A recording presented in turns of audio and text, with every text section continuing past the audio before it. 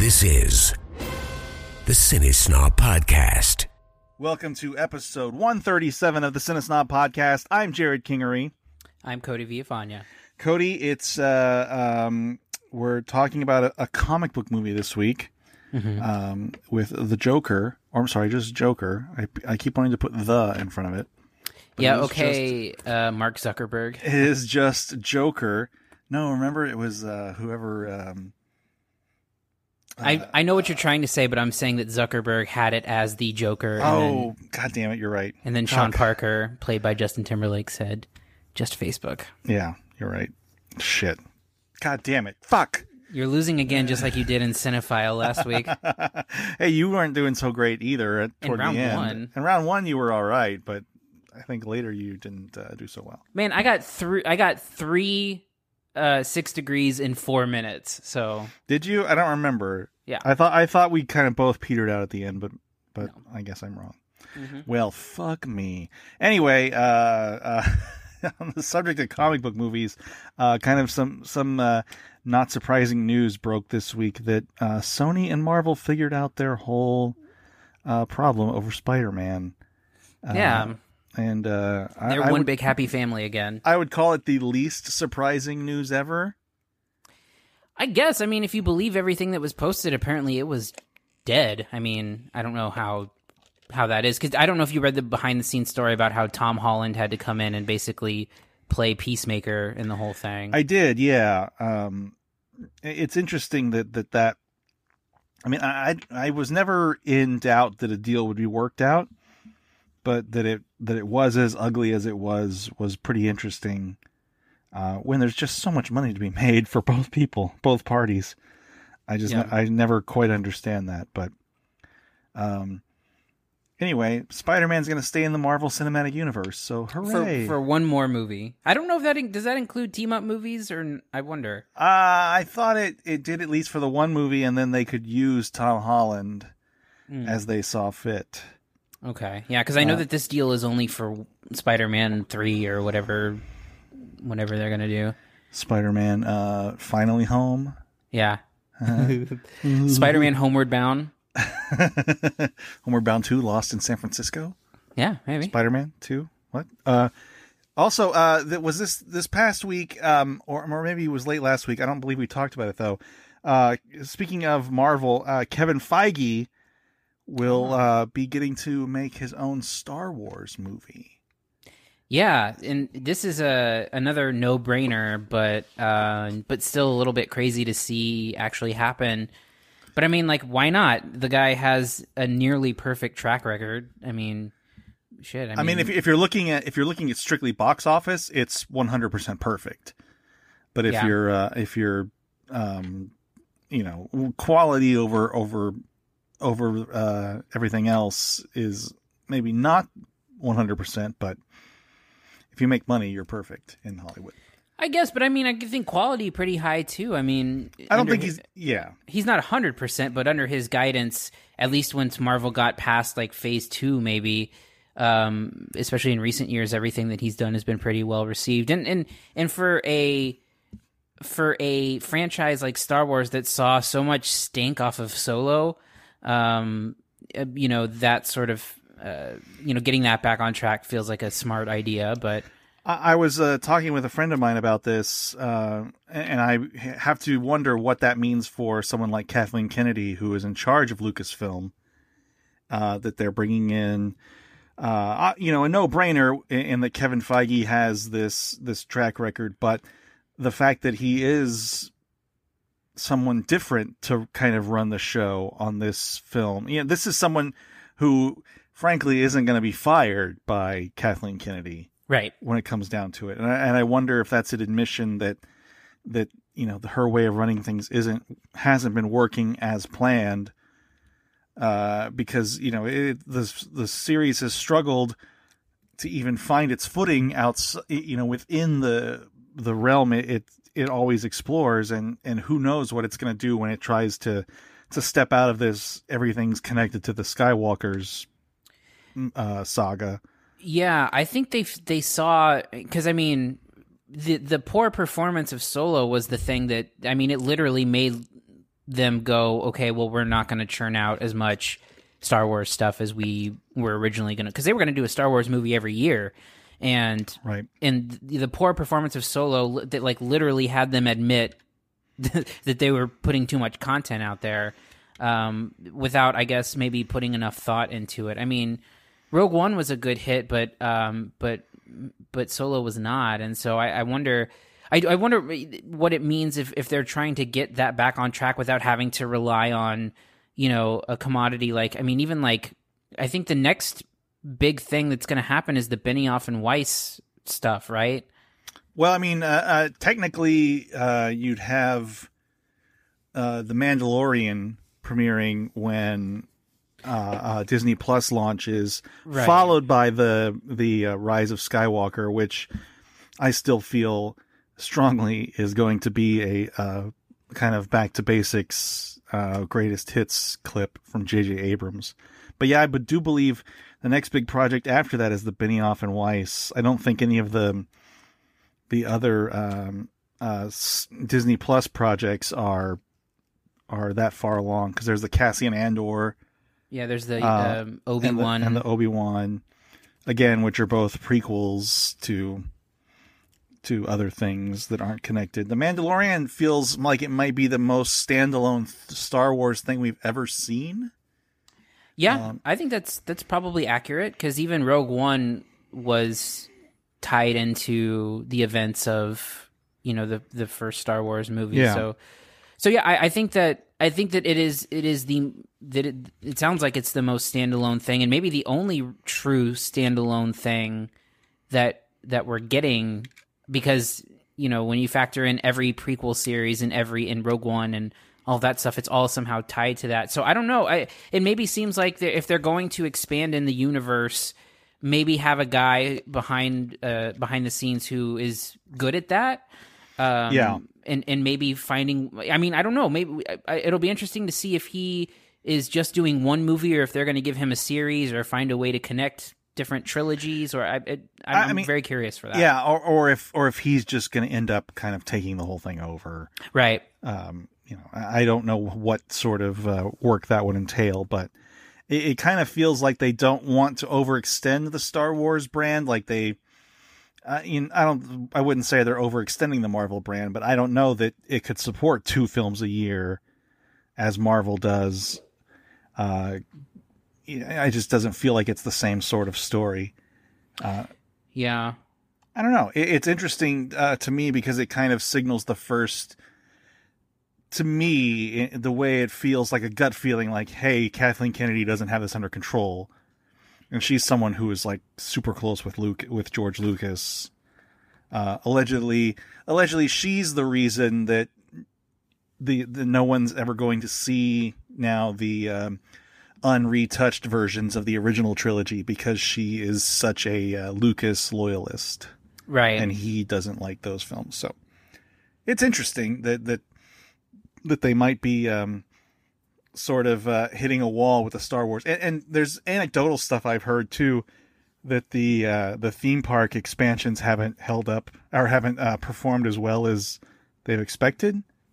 The Galaxy's Edge things at Disneyland. Yeah. So I don't know how true that is, and I don't even know how that metric is measured. But Well, I think the interesting thing is that it's weird that it feels like the Star Wars fandom is almost entirely rooted in nostalgia and rooted in the original trilogy, but oddly enough, without a desire to see it expanded, which is weird, because like how does the brand grow if the diehard fans are feel like the original trilogy is superior, but yet they don't give a shit about young Han Solo, but they love Han Solo and they love Harrison Ford. So that's going to be such an interesting thing to see how they crack that, because it really does feel like the Star Wars brand, when it comes to the original trilogy, is very alive, but they can't seem to like get beyond those actors in those movies. Well, and I think that the closest they've come demonstrably is The Last Jedi, and there's such a fan backlash over that film. Right. That I'm very concerned that scared them back into doing something safe with The Rise of Skywalker.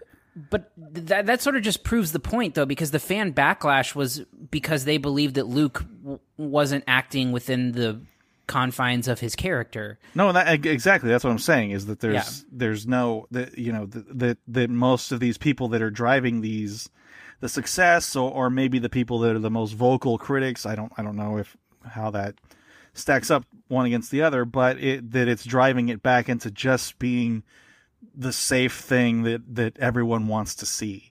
Like, I want to see my fan fiction of Luke Skywalker exactly how I wanted it. I want the Emperor back, even though it makes no fucking sense. Yeah. And I'm worried that there's nothing new to mine there.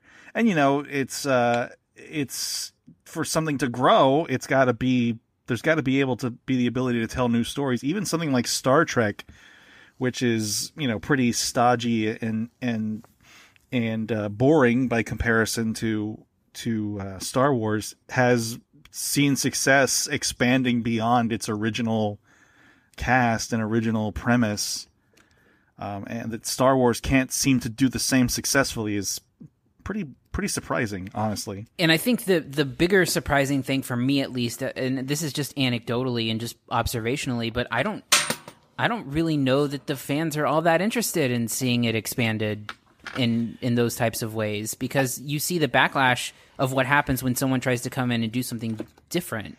So it's weird, but it seems like they don't want their stuff messed with, and it feels like they do want comfort food, and they do want to be brought back to how they felt with that original trilogy and stuff. So I don't know. It's a bit confounding, and so I don't truly understand it, because as much as I didn't care for The Last Jedi, it is moving everything in a different direction, which you would think that Star Wars fans would want, but they did not want it. Turns out. I think that it's also has the added baggage of being something that's been around forever, and for whatever reason, whenever Hollywood tries to either resurrect something or sequelize something that was, that's had a generation grow up with, it never seems to work positively. Like, lesser examples have been like the Indiana Jones films, that The Last Crusade came out in 1989, and then in 2009, whatever, we got Kingdom of the Crystal Skull, which a lot of people just hate. And it's really not that different from any other Indiana Jones film. And I think that's, to me, feels like the part of the problem that Star Wars has to live with, is that, it's trying to recreate making someone feel a way they did when they were 9 as opposed to 39.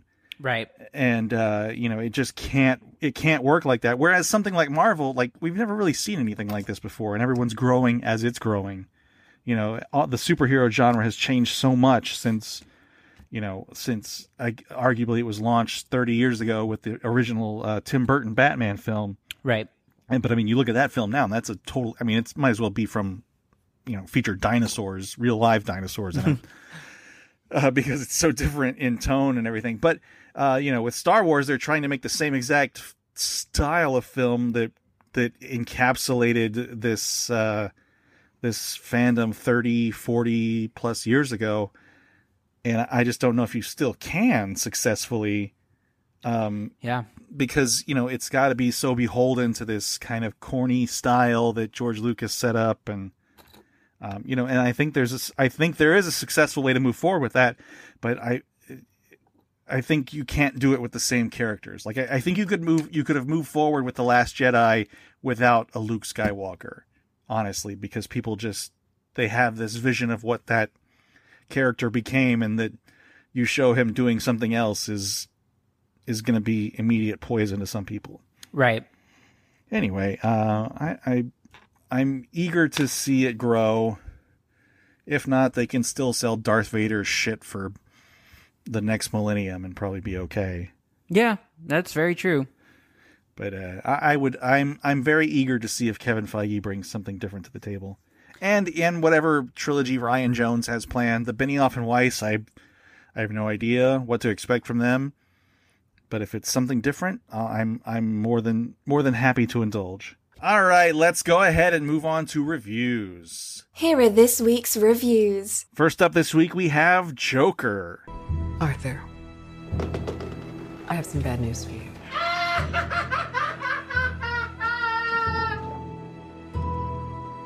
This is the last time we'll be meeting. You don't listen, do you? You just ask the same questions every week. How's your job? Are you having any negative thoughts? All I have are negative thoughts. And finally, in a world where everyone thinks they can do my job, check out this guy. When I was a little boy and told people I was going to be a comedian, everyone laughed at me. Well, no one's laughing now. You can say that again, pal. Now, critics have been talking about this film for a long time, since it premiered at Cannes over the summer. It feels like it's been kind of anticipated for longer than that. Yeah. Honestly, this is a film when it announced that it was going to be made, I thought it would never be made. Mm-hmm. But here we are, and Joker is out there, for better or worse. Cody, what did you think of Joker? Whew, that's a loaded question. It is the question. Huh? It is the question. It is the question, yeah.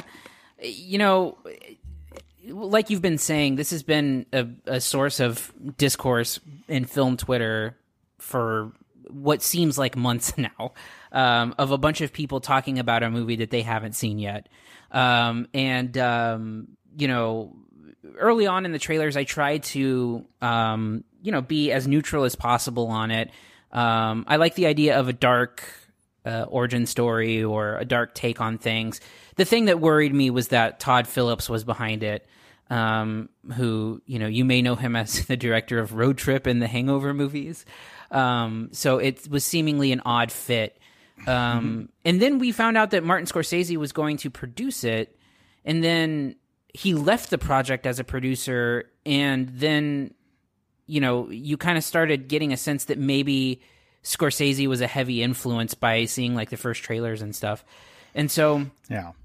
I was going in expecting like, okay, this is going to be a riff on Scorsese and or something inspired by Scorsese, and we'll just see if he's able to pull it off. And what I didn't expect was a carbon copy of many Scorsese movies, which I feel like this movie is.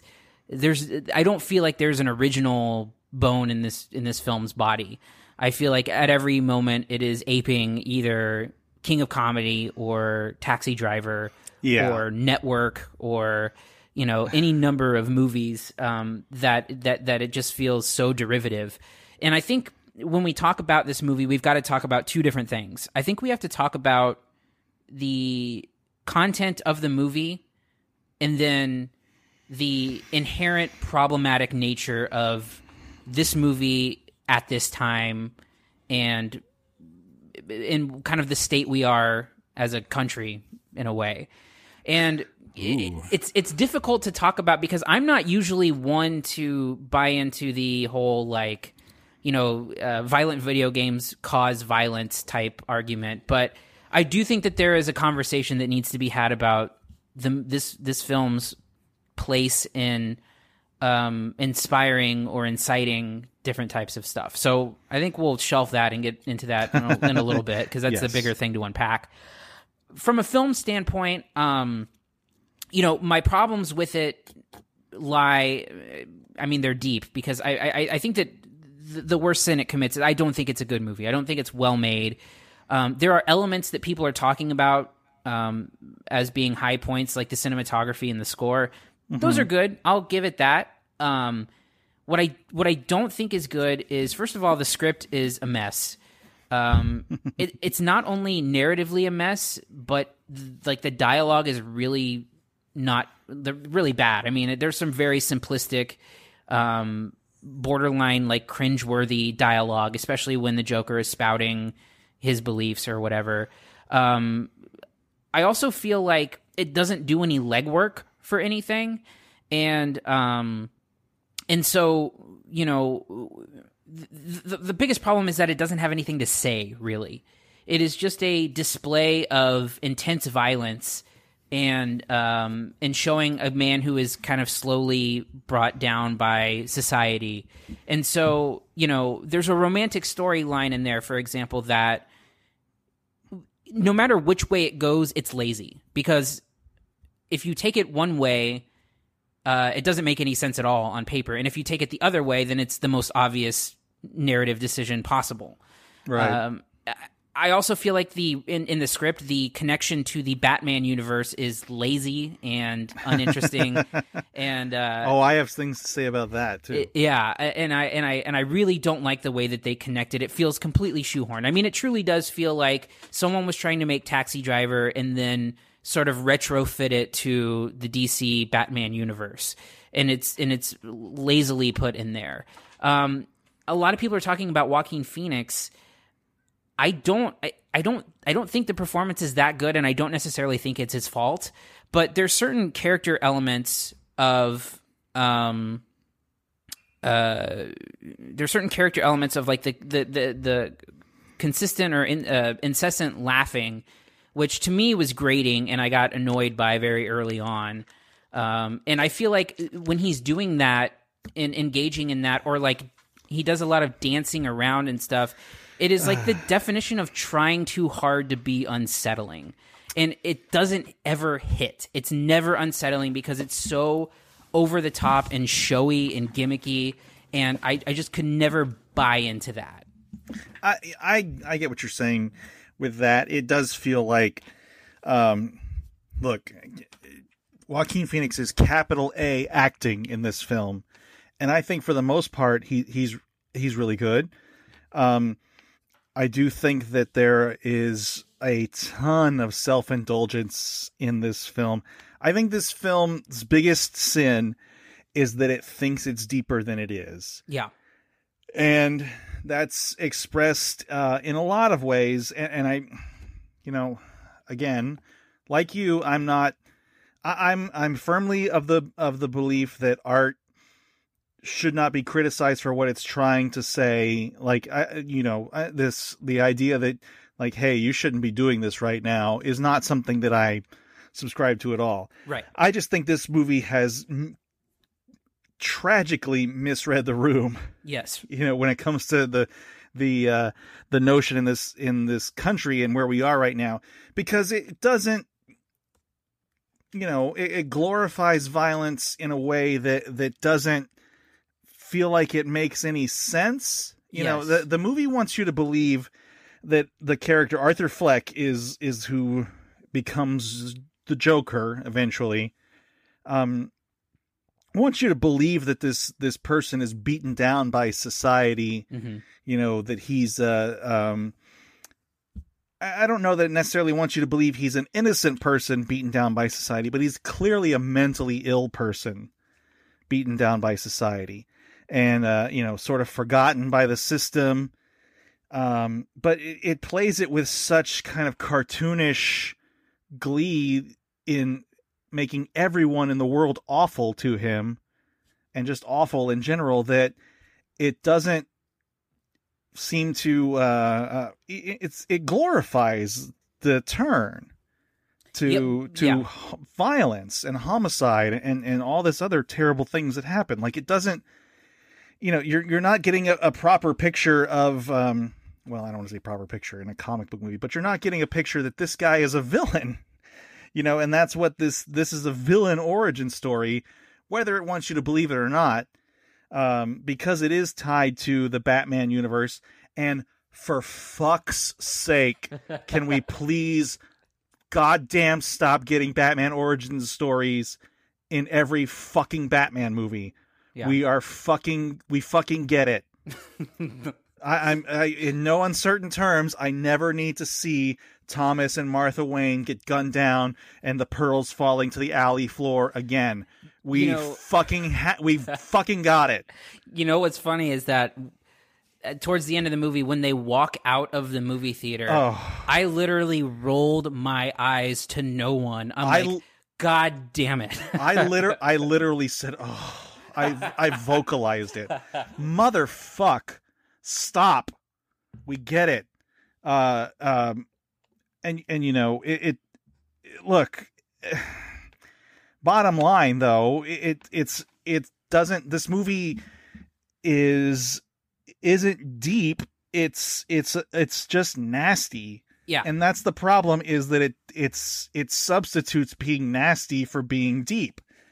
And it doesn't really properly, you know, chart this person's trajectory from, you know, guy who was getting by, clearly mentally ill, you know, and forgotten by the system, to his point where he becomes a murderer, and then like a folk hero, taking down the rich. Right. And it doesn't really make any sense. And it doesn't really present any consequences for it. Well, here's the thing that I've been thinking about. If I can try to distill like 3 days worth of like serious thinking about the movie, is that, you know, if it's trying to say something about mental illness, it doesn't go deep enough to present Arthur as a figure where his mental illness is truly having an impact, because the light switch goes off instantly, where he goes from being mentally ill to murderous, with seemingly no violent inclination prior to that. Right. And so he kind of flies off the handle, and then the mental illness part is sort of an afterthought in everything. If it's trying to say something about someone in which is the system forgets about, which it does, again, the system was never working for him, and they go through lengths to establish that. The first scene of the movie is him in the system and him not taking it seriously. Like, he's not, like, the system is failing him in a sense that, like, it's not working on him because he's too mentally ill, maybe? I don't know. So it's not saying either of those things, but even if it was, the last act of major violence in the film is treated as if it is someone getting their comeuppance, in which a way that it is not earned, and it almost feels like that moment of violence is a justification, like they try to justify why it happens, to the point where the line that's said before it happens is seemingly saying, like, you were mean to me, now get what you deserve. And exactly, that is the main problem with the movie, is that the way it presents, and this is why it has real world implications that are problematic, because at the end of the day, because it's not strong enough in its messages about mental illness or the system being left behind, or even if it was, what it boils down to at the end of the day is a guy who people are mean to, that gets his revenge in violence because people are mean to him, and multiple people die because of that reason, for nothing else other than this person was mean to me. And I think that is the problem. And I don't think it's inherently an issue to make a movie about a bad person, or, you know, an anti-hero or a villain or anything like that. The problem is when Todd Phillips is attaching this to a iconic character, but not just an iconic character, but like, years ago, someone stormed a movie theater dressed as the Joker and killed a bunch of people. That's not true. The Joker thing is apocryphal. That didn't. I mean, didn't he have green dyed hair? No, the guy had red hair. I thought he had green dyed hair. No. That's not true. Okay. Conceding that fact, it was I mean, if you want to make the connection, it was a Batman movie, but regardless of that, when you have this like actual, you know, string of violent things that are happening in a country, it feels irresponsible to put out a message that says when you are mistreated in this world, you can get your comeuppance through murder. Exactly. And you know, that's kind of been the narrative of, you know, the mass shooter All going back to Columbine. Well, yeah, the lonely, the loner, the sad or depressed loner type archetype, which is literally said in the movie. Yeah, when they're like what was it, like a mentally ill loner? Like, don't they use that exact term? I don't remember, but I wouldn't be surprised. Yeah, look, and that's kind of, and a friend pointed this out to me on Facebook when I mentioned my brief little tirade against the Joker on there, is that's why at the end of the movie you need Batman to punch him in the fucking face. Because you need to have it established that this is wrong. But I think this movie does not do that at all. Well, yeah. I mean, think about the moment before his like big turn. It's set to him dancing on the stairs to Gary Glitter's Rock and Roll. Like, that's a hero shot. Like, how can you cannot convince me that is not a way of being a hero shot of a guy that they're not necessarily vilifying, but like trying to show in his glory. Like, that's supposed to like excite people or pump people up or make them smile. And I understand that the movie doesn't necessarily have to spell out that the person's bad to know that what you're seeing is bad, but I don't think it does. I don't think it tries to spell out that anything that's happening to anyone as a victim in this movie is not deserved. And I think that's a big problem that it has. And I think that because of that, to your point, the movie feels ugly as a result of that. And like, there's ugly things that happen in it. And the problem is that it doesn't have anything to say beyond showing the ugliness. And Todd Phillips is not smart enough to be holding a mirror up to society. Like, he's not trying. I firmly believe that there is nothing deeper happening here. No, I'm 100% on board. I mean, you're taking a character that has been, has adapted, not adapted, but has evolved over the years. And, you look back at you can't help but look back at something like Heath Ledger's Joker, which was this agent of chaos in The Dark Knight, a role which he won an Oscar for after dying. But, at that point, that's a great character. That is a great performance.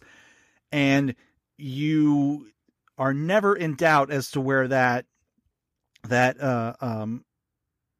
character lives in the realm of good or bad, according to the filmmaker. Mm-hmm. Not that it needs to be simplistic, but he's the goddamn villain. And, his methodology and his ability to manipulate, the circumstances comes to a head in that scene with the fairies, where they choose not to blow each other up. But going with the Todd Phillips Joker, it's one of those things that doesn't, like, it just, again, it's a guy who was of questionable mental health and stability, who this is supposed to be early 80s, stand-in for New York, but it's Gotham City, obviously. Sort of this crackling hellhole of just violence and terrible people that, he probably should have been institutionalized. He just couldn't function in normal society. And then through a series of things that are, number one, not his fault, but number two, not really that bad. Yeah. I mean, look, he's, well, I don't want to say that bad, but like there's a point mid-movie where there's kind of a twist with the relationship between him and his mother. Yeah. And I don't understand it at all. First of all, it doesn't make any fucking sense. And second, it seems to be painting a certain, I don't want to say what it is because it'll spoil it, but a certain thing in a negative light. Yeah. And it just doesn't really make any sense to me. Like, it doesn't represent a moment of him snapping. Like, look, I like the scene where he first kills.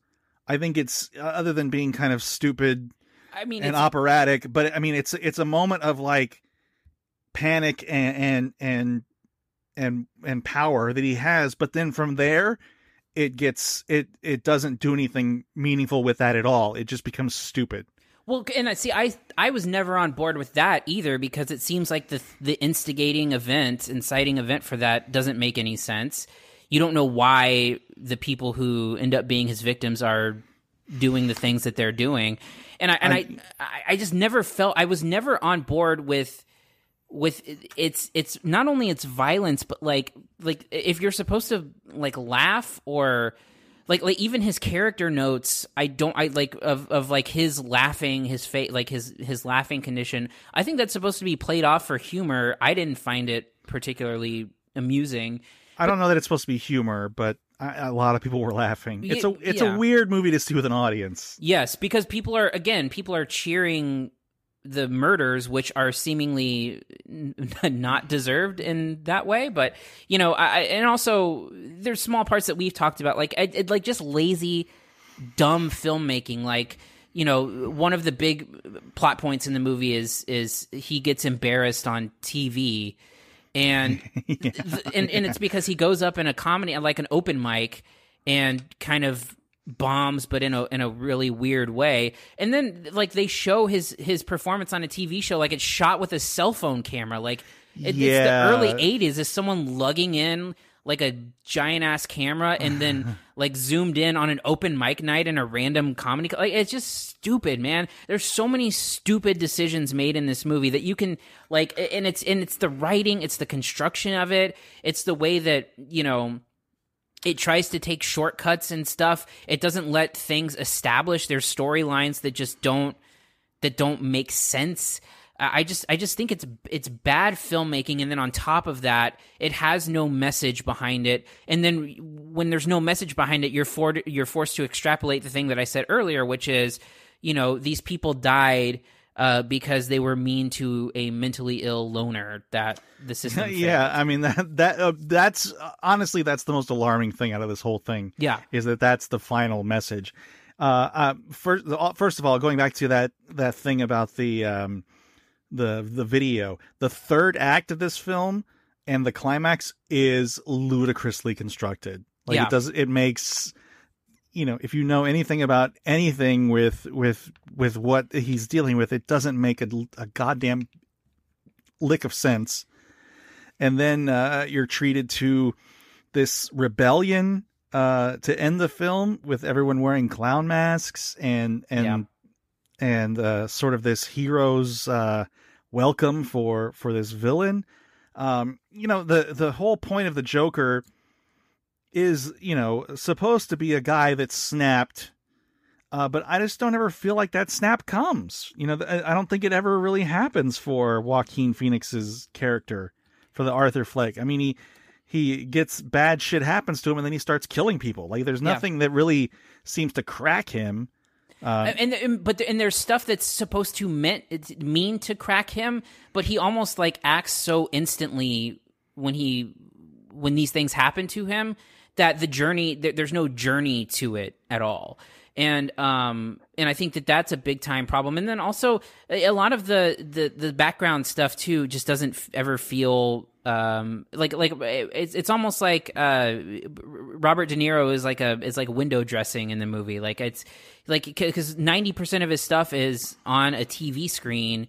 And again, like there's, like I said, and again, my problem is it is aping so many different movies. I mean, like you think about The King of Comedy, for example, and literally there's a scene of Arthur acting out his routine on the couch, talking to Robert De Niro's host character, and there's going by a nickname when he's on the TV show, and there's Taxi Driver with the gun to the head thing. No, I mean it's literally. I mean, it's shamelessly Taxi Driver / King of Comedy, which I don't necessarily have a problem with. But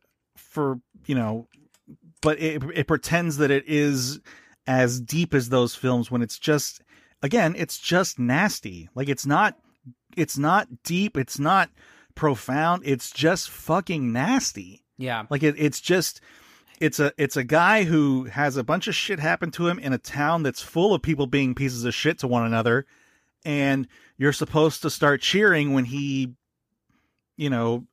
shoots a bunch of drunken frat dudes, like Wall Street bros on a subway, and then inspires a revolution in this, alleged, basically New York City, and the innocent people start dying, and all this shit is supposed to be just because he's a guy that's been beaten down. Like, it doesn't. Yeah. It doesn't look, again, 100%. I don't believe in telling art it shouldn't have its point of view, but it should have really fucking paid attention to the climate in the society that it's in right now, and realized that this is not a good message. I don't want to accuse it of inciting violence, but this is the wrong message. Well, and I don't think it is on its face inciting violence. I could see how it could. I can totally see how it could. Right, exactly. I mean, I don't think that this is will the wrong people take this the wrong way? 100%. Yeah, absolutely. And I think that a lot of the things that we're talking about, because I know this anecdotally because I've talked to people, are the things that people are liking about the movie. A lot of people are complimenting how bleak it is. A lot of people are complimenting how a major studio, even like the balls it took to make a movie this dark and nasty and violent, and even attaching it to a comic book lore. The difference is, and the problem is, in my opinion, and I can only speak for myself, is that it is 100% for shock value. And there is nothing. It is Todd Phillips basically saying, "Hey, check it out. Check out how dark I can make this," or check out how violent this can go. And if it had social commentary, if it had something to say, if it showed a downward spiral, if it showed parallels to current times, if it did any of that at all and justified its existence and justified the turn that the character makes, I could see how that value could have, but it feels so gimmicky to me, where it's like, hey, I'm going to make the nastiest fucking movie possible and you're going to watch it. And that's how I felt when I was doing it, that he made the nastiest movie he could and put a DC connection to it, and he's going to make millions and millions of dollars off of what's ultimately, in my opinion, a poorly made, really ugly movie.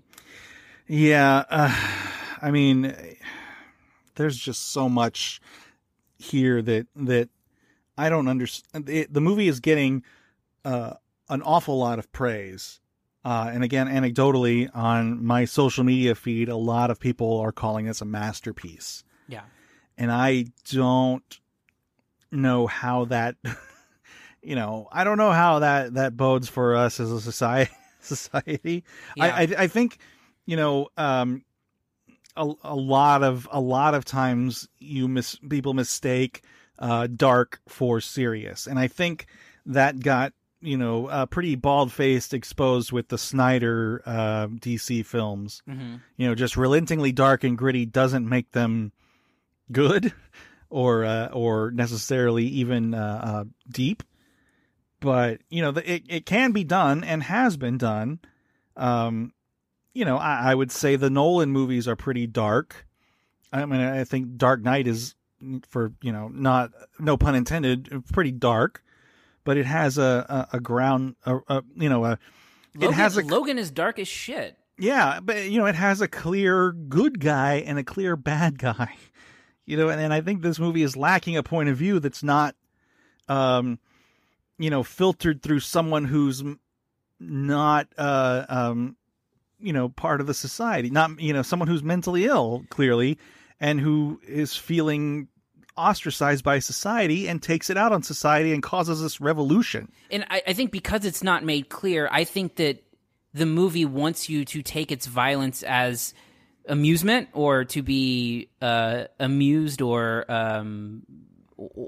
seeing the violence as anything but 100% negative. And I think that's the problem, is that I was watching the violence, I got no amusement out of that. And I mean, violence can be amusing. I mean, there's shoot 'em up movies or martial arts movies. I laugh my ass off at every John Wick movie because it's just ridiculous. Exactly. And this movie doesn't have any of it. And it doesn't have any of that amusement that violence can sometimes have, or even the catharsis of violence. Because I think that's what John Wick is. It's a cathartic out, like a bit of like you can kind of like let loose and laugh a little bit and have fun with how stupidly violent those movies are. And for this one, I never laughed after like that cathartic laugh after a bit of violence. It just because so much of it felt so brutal with no consequence, or in some cases explanation or justification.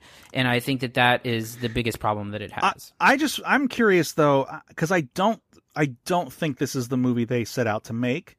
I think they do have and maybe I'm too trusting, but I think that Todd Phillips and I forget who his screenwriting partner was, have I would assume they have a vision where this is supposed to be a cautionary tale, maybe, but I don't think it's ever communicated anything other than here's this terrible guy that from Batman. Here's how he became terrible because people were terrible to him. Like, well, I don't know what the message is here. And I just don't buy that it's an exploration of mental illness because fuck no. For various reasons, but none greater than the fact that again its last acts of violence is portrayed as a "you were mean to me" type thing, and that's not an interpretation. It is a line of dialogue by the Joker in that scene. So you can kiss that explanation goodbye when you have and then fucking right before that, he talks about how like people who decides what's funny. It's like, fuck, God damn it, man! This is not the fucking message that needs to be happening right now. Yeah, it's the wrong movie at the wrong time, made by the wrong person. Ultimately, I think there's a decent story to be made with the Joker. This sort of how this guy became this way, but I don't think this movie ever lets him off the hook. I think that it reminds me of. In a way, way, way different way, the Tonya Harding film, where Tonya Harding, I don't want to say doesn't let him off the hook. It totally lets the Joker off the hook for all the violence he committed. The same thing happened with the Tonya Harding movie. It kind of rewrote her history as like people were shitty to her, and that's why she orchestrated this shitty thing. And this is the same sort of deal to me. Like it doesn't feel. None of it feels earned. Yeah. It feels like here's a guy who has a major, major mental problem, and didn't get the help he needed for whatever reason, and took it out on society and became a hero for it in this movie's universe. And, we're left with, because fuck it, we're left with a fucking shot of little Bruce Wayne staring there after his parents have died, and he's going to be Batman. But at this point, it's like it totally stunts his arc because that doesn't, what's he going to do? Is there going to be these? He's meant to be like a product of this society of terrible rich people, because his father, Thomas Wayne, in this film, who I originally think was written for Alec Baldwin, right? It was, yeah.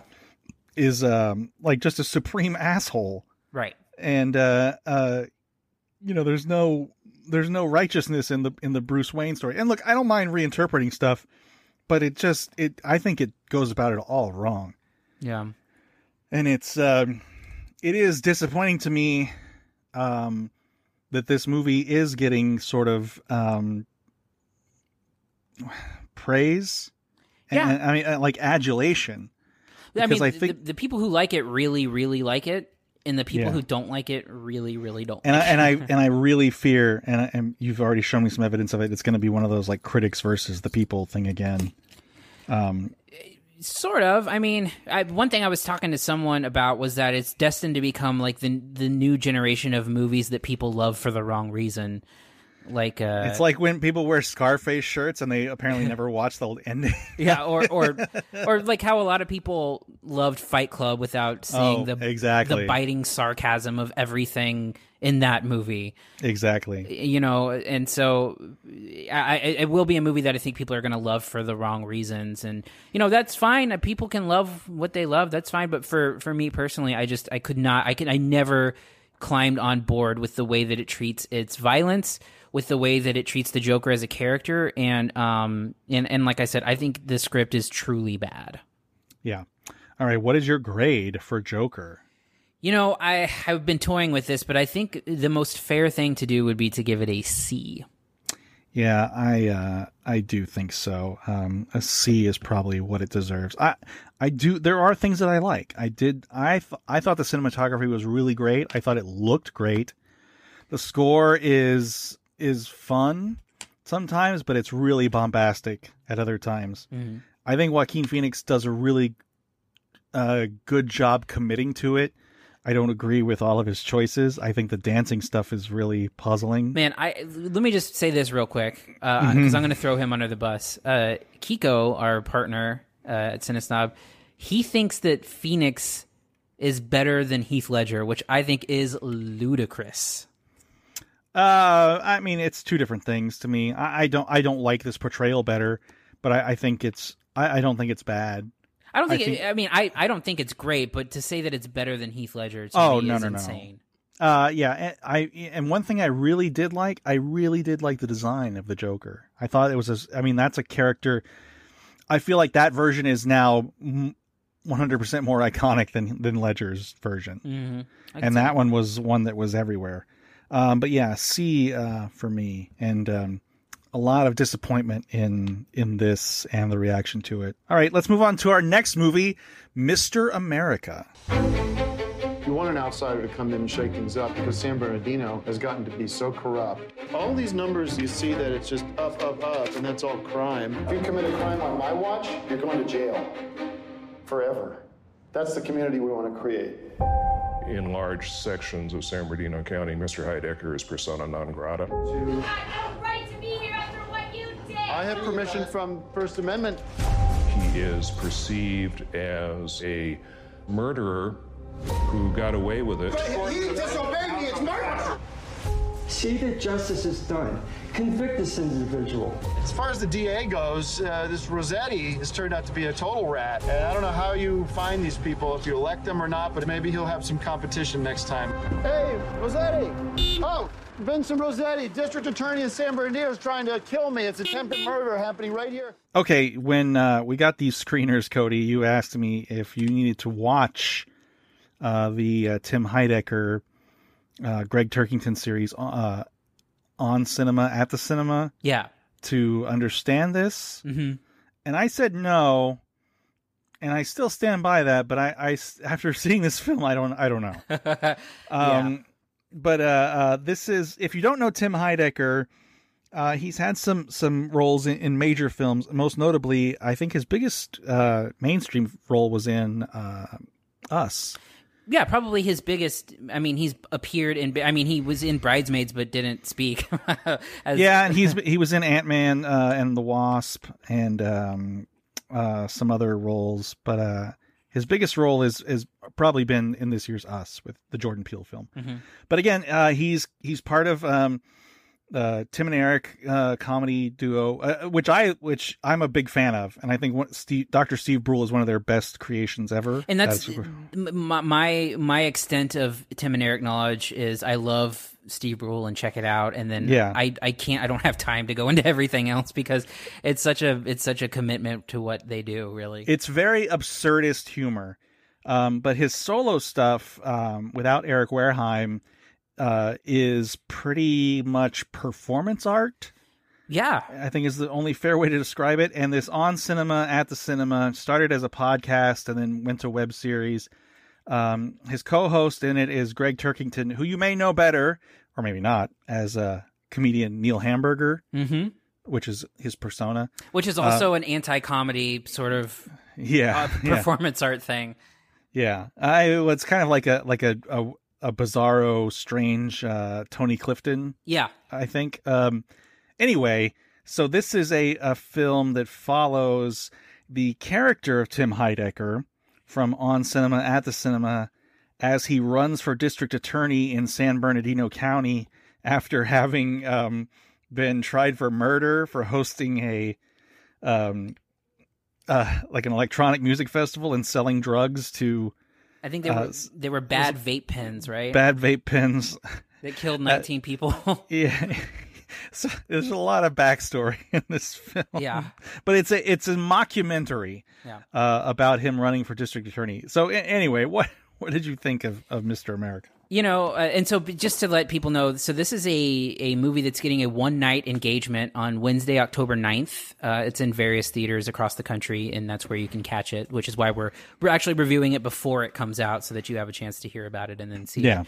But, you know, I did ask you about seeing On Cinema at the Cinema because I heard that it was a spinoff of that, and then I started looking into it, and I was like, maybe I'll watch it. And I watched, like, the first season and a half over the past couple days because they're quick episodes. Yeah. And I quickly saw that the lore of it is out of control. Like, oh, I mean, it is ridiculous because it like a joke from that became an entire series with Decker. That was a joke that was On Cinema, and then Tim's murder trial, which they reference in here. There's literally 5 hours I know. of a straight-laced fake murder trial. And I mean, like when you say straight-laced, you think those are real people. Yeah. Like it I mean, there is no breaking for the camera. There's no jokes almost. Yeah. Yeah, I mean, it's the and there's also like he has a heavy metal band. Oh, Decker. That's based on the show. Anyway. Yeah. I mean, the universe is vast. And like you said, I feel like maybe a lot of what was in this movie would have been enhanced by being familiar, because I mean they do a pretty decent job of letting you know like the lore that's relevant to what's happening inside the movie. I just wonder how much of it would have been enhanced by having seen the show. I think what it ultimately boils down to is it's a commitment to a bit that doesn't have a ton of comedic payoff in stretches that are too long. So in a comedy, if your laughs are happening every 10 minutes, that's not a good thing. And ultimately, what it ends up being is a true mockumentary of Tim doing relatively mundane things as running this fake campaign. The movie portrays it as being real, but running this fake campaign. And I think that there's some funny stuff peppered throughout. I think that the best stuff comes when Greg comes in, because Greg is basically playing his On Cinema character who loves to accuse Tim of not knowing anything about movies. And it keeps referencing the Shaggy DA, which is a Disney movie I've actually seen. Yeah, oh, really? It's a sequel to the Shaggy Dog, if you remember the Shaggy Dog. Yeah. I don't know. Anyway. And there's some funny stuff in there, because the idea that he's running for district attorney is because he represented himself in court and it was a mistrial because one juror didn't agree on it. And so like he says he has a lot of experience because he represented himself once. And there's the best scene of the movie. There's a town hall that kind of goes haywire, which I was laughing a lot in that scene. And it's a lengthy, it's about a 15-minute scene probably. And it happens a little bit towards the end of the movie, but a lot of it comes from Greg, which is like, so Greg mentions that he was on trial and Tim is like, we're not going to talk about that trial. And then Greg makes a comment about like, yeah, it was for mass murder. And I don't know why that cracked me up so much. But, beyond, once Greg is not in the picture, because what it really boils down to is kind of Tim and Greg's rivalry is the greatest source of comedy within the film. And I think that it doesn't have nearly enough of that to really kind of hammer it home. I think it's funny in spurts, but the commitment to the bit, I think, almost hurts the movie as a whole as a comedy. Yeah, I think it feels like it wants to be sort of Borat-ish. Maybe not quite as much. And I just don't think that there's any super outrageousness from Tim, the character. I mean, there's really only one joke when he's, in his scenes. And it's, he keeps calling the sitting district attorney a rat. Mm-hmm. And he has all these campaign signs saying we have a rat problem printed up. And he puts them in businesses, which is a funny joke. It's less funny now that you know that it's not real and wasn't really fooling these people, I guess. I don't know. It's still funny. But that's really the only kind of joke in the film on his part. The Turkington stuff is by far the funniest, and every time he shows up, it's I was way happier watching the film. Yeah. It it literally is supposed to be a straight-faced documentary of this guy who's slightly unhinged running for district attorney, and it just doesn't have enough to it to make it feel like it's subversive at all. Well, I think the problem is that it could have, because the character of Tim on Cinema is like super like right-wing Republican, right? And I don't think that they tap into like the Trumpian nature of that character inside the movie, and they could have. Yeah, I mean, the things he's saying are super Trumpian.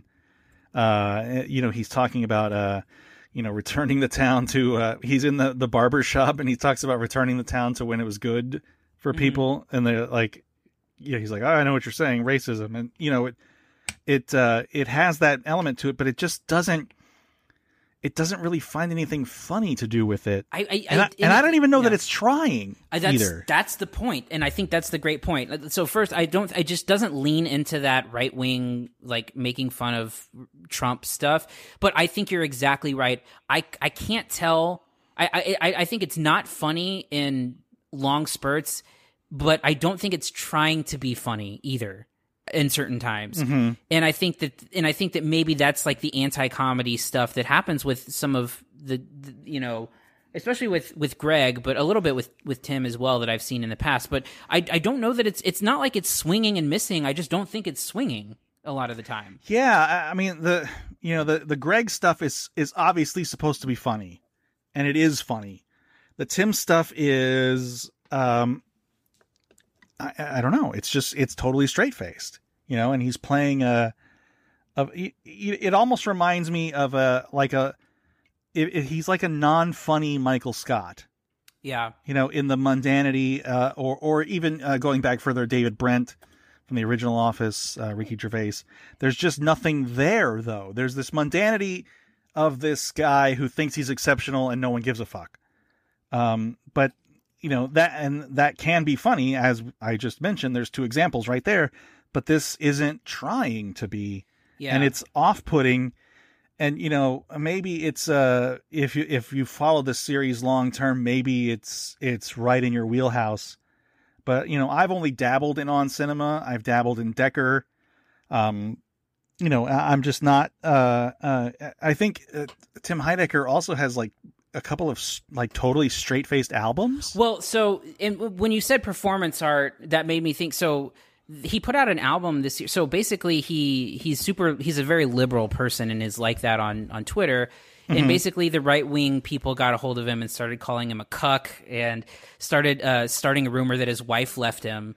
And so what he did was he made a entirely straight-laced breakup album about his wife leaving him, and released it. And it's apparently like a great, like really, really good. But I've heard that. But that's the sort of performance art we're talking about. Like people made fun of it. Like people tried to slam him for his wife leaving him. So he went and made a breakup album when his, none of it is true, but he kind of leaned into it. And I think that's the kind of performance art that is funny when it's not trying to be, because you're like, he's sort of sticking it to, the right wing Trump people and making good art with it. And this doesn't have that same type of thing where it's like, he's leaning into, again, I don't think he's leaning into it hard enough to make it an enjoyable watch, because over the runtime of 90 minutes, it gets a little bit rough, Mm-hmm. in the middle of the movie, because there's not enough happening. And so if this was like a short film or a series, like a TV series in its smaller chunks, I think it would have been a little bit better. But as a feature length film, there's too many long stretches of the movie without anything funny in it. Yeah, I agree. What's your grade for Mr. America? I as much as we talk about that, I don't think it misses by much. And so, and I really, really love that town hall scene. I think it's really, really funny. From how it starts to then having Greg show up, and then having it derailed, like the stuff with his hat and stuff, like just the hat. God damn it, the hat joke cracked me up every time it happened. Me too. And how Greg would just put it back on. But even like earlier in the film, where you learn that Tim hates promotional hats, and he Greg has just like shitty ads for the Guy Pearce Time Machine movie. Yeah. And then the Pacino McConaughey 2 for the Money. Yeah. Anyway. So I don't think it misses by much. So I'm going to give it a C+. I can't recommend it, but I don't think it's that far off. Yeah, I think a C+ is fair. I think that, I mean, obviously, if you're a fan of this on cinema at the cinema, it's probably made exclusively for you. Yeah. And I do really, really like Tim Heidecker.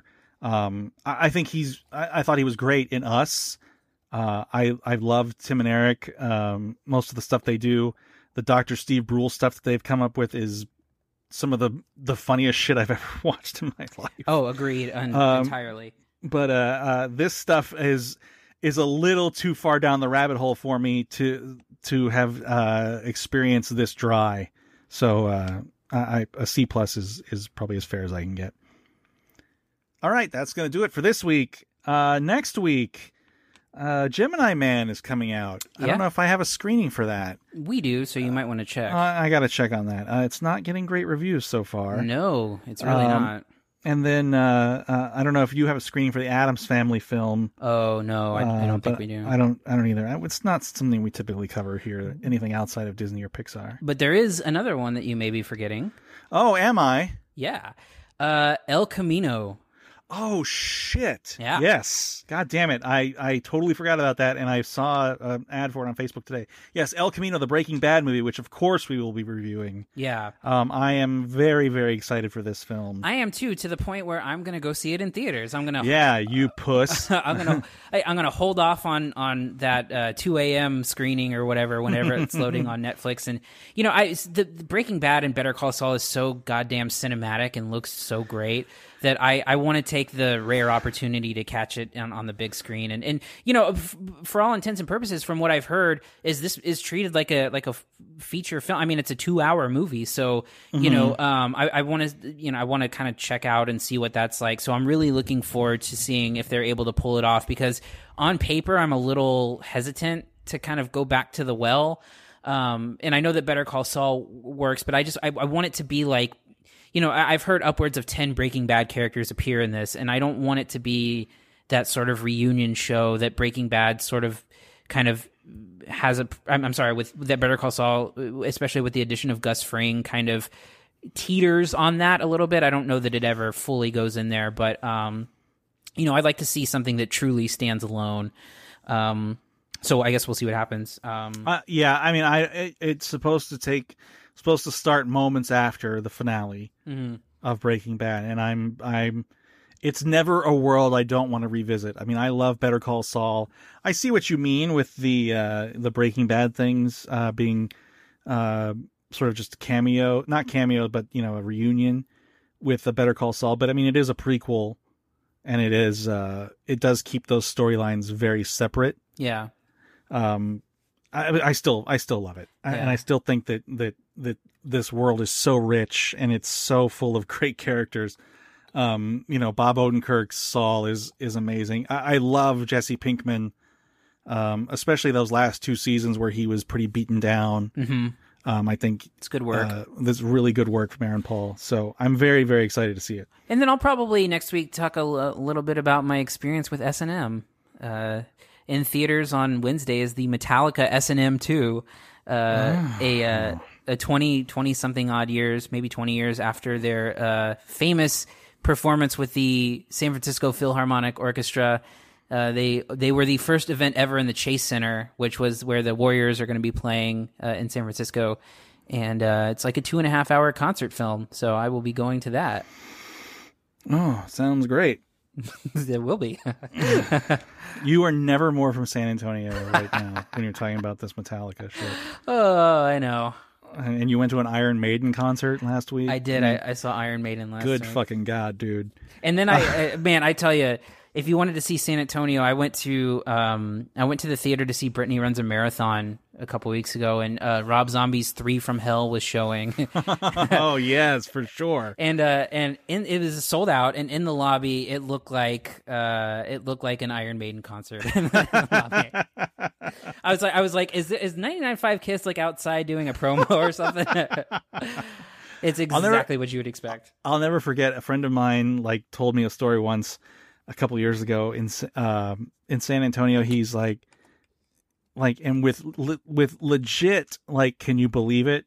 Energy. He talked about listening to some Metallica song in his house, and he walked outside and got in his car, and the same one was playing on Kiss at the same time. And he was like, can you believe it? Like, yeah, 100%. That is the least like surprising thing ever. I mean, Kiss only plays songs that happened from like a 10-year period from like 1995 to 2005. And that's they don't play new music, right? I mean, like if Disturbed puts out a new song, they'll play it, but that's about it. But yeah, you're hearing a lot of Godsmack in there. Oh my God, yeah. From 2001. Yeah. Yeah. Oh, that town. All right. If you want to reach us, you can email us at podcast@cinesnob.net. Find us on Twitter @cinesnob, Facebook Cinesnob Critic. You can find Cody at every Metallica concert that's happening. I don't know. Good slam, bro. Yeah, thanks. I kind of already made that joke already, and I try to do it again. And hey, if you're listening to this and you see the post on our Facebook page, let's discuss Joker. I know that's going to be a hot button issue, and I'm more than happy to engage in conversation because I think it does deserve a lot of conversation, to be quite honest. Yeah, it's such a polarizing thing. I mean, it's making a ton of money already at the box office, so yeah, it's a huge hit. Anything else? No, I think we're good. All right. On that note, I'm Jerry Kingery. I'm Cody Villafana. Thank you for listening to the Cine Snob podcast. To read reviews, interviews, and more, visit cinesnob.net. See you next week.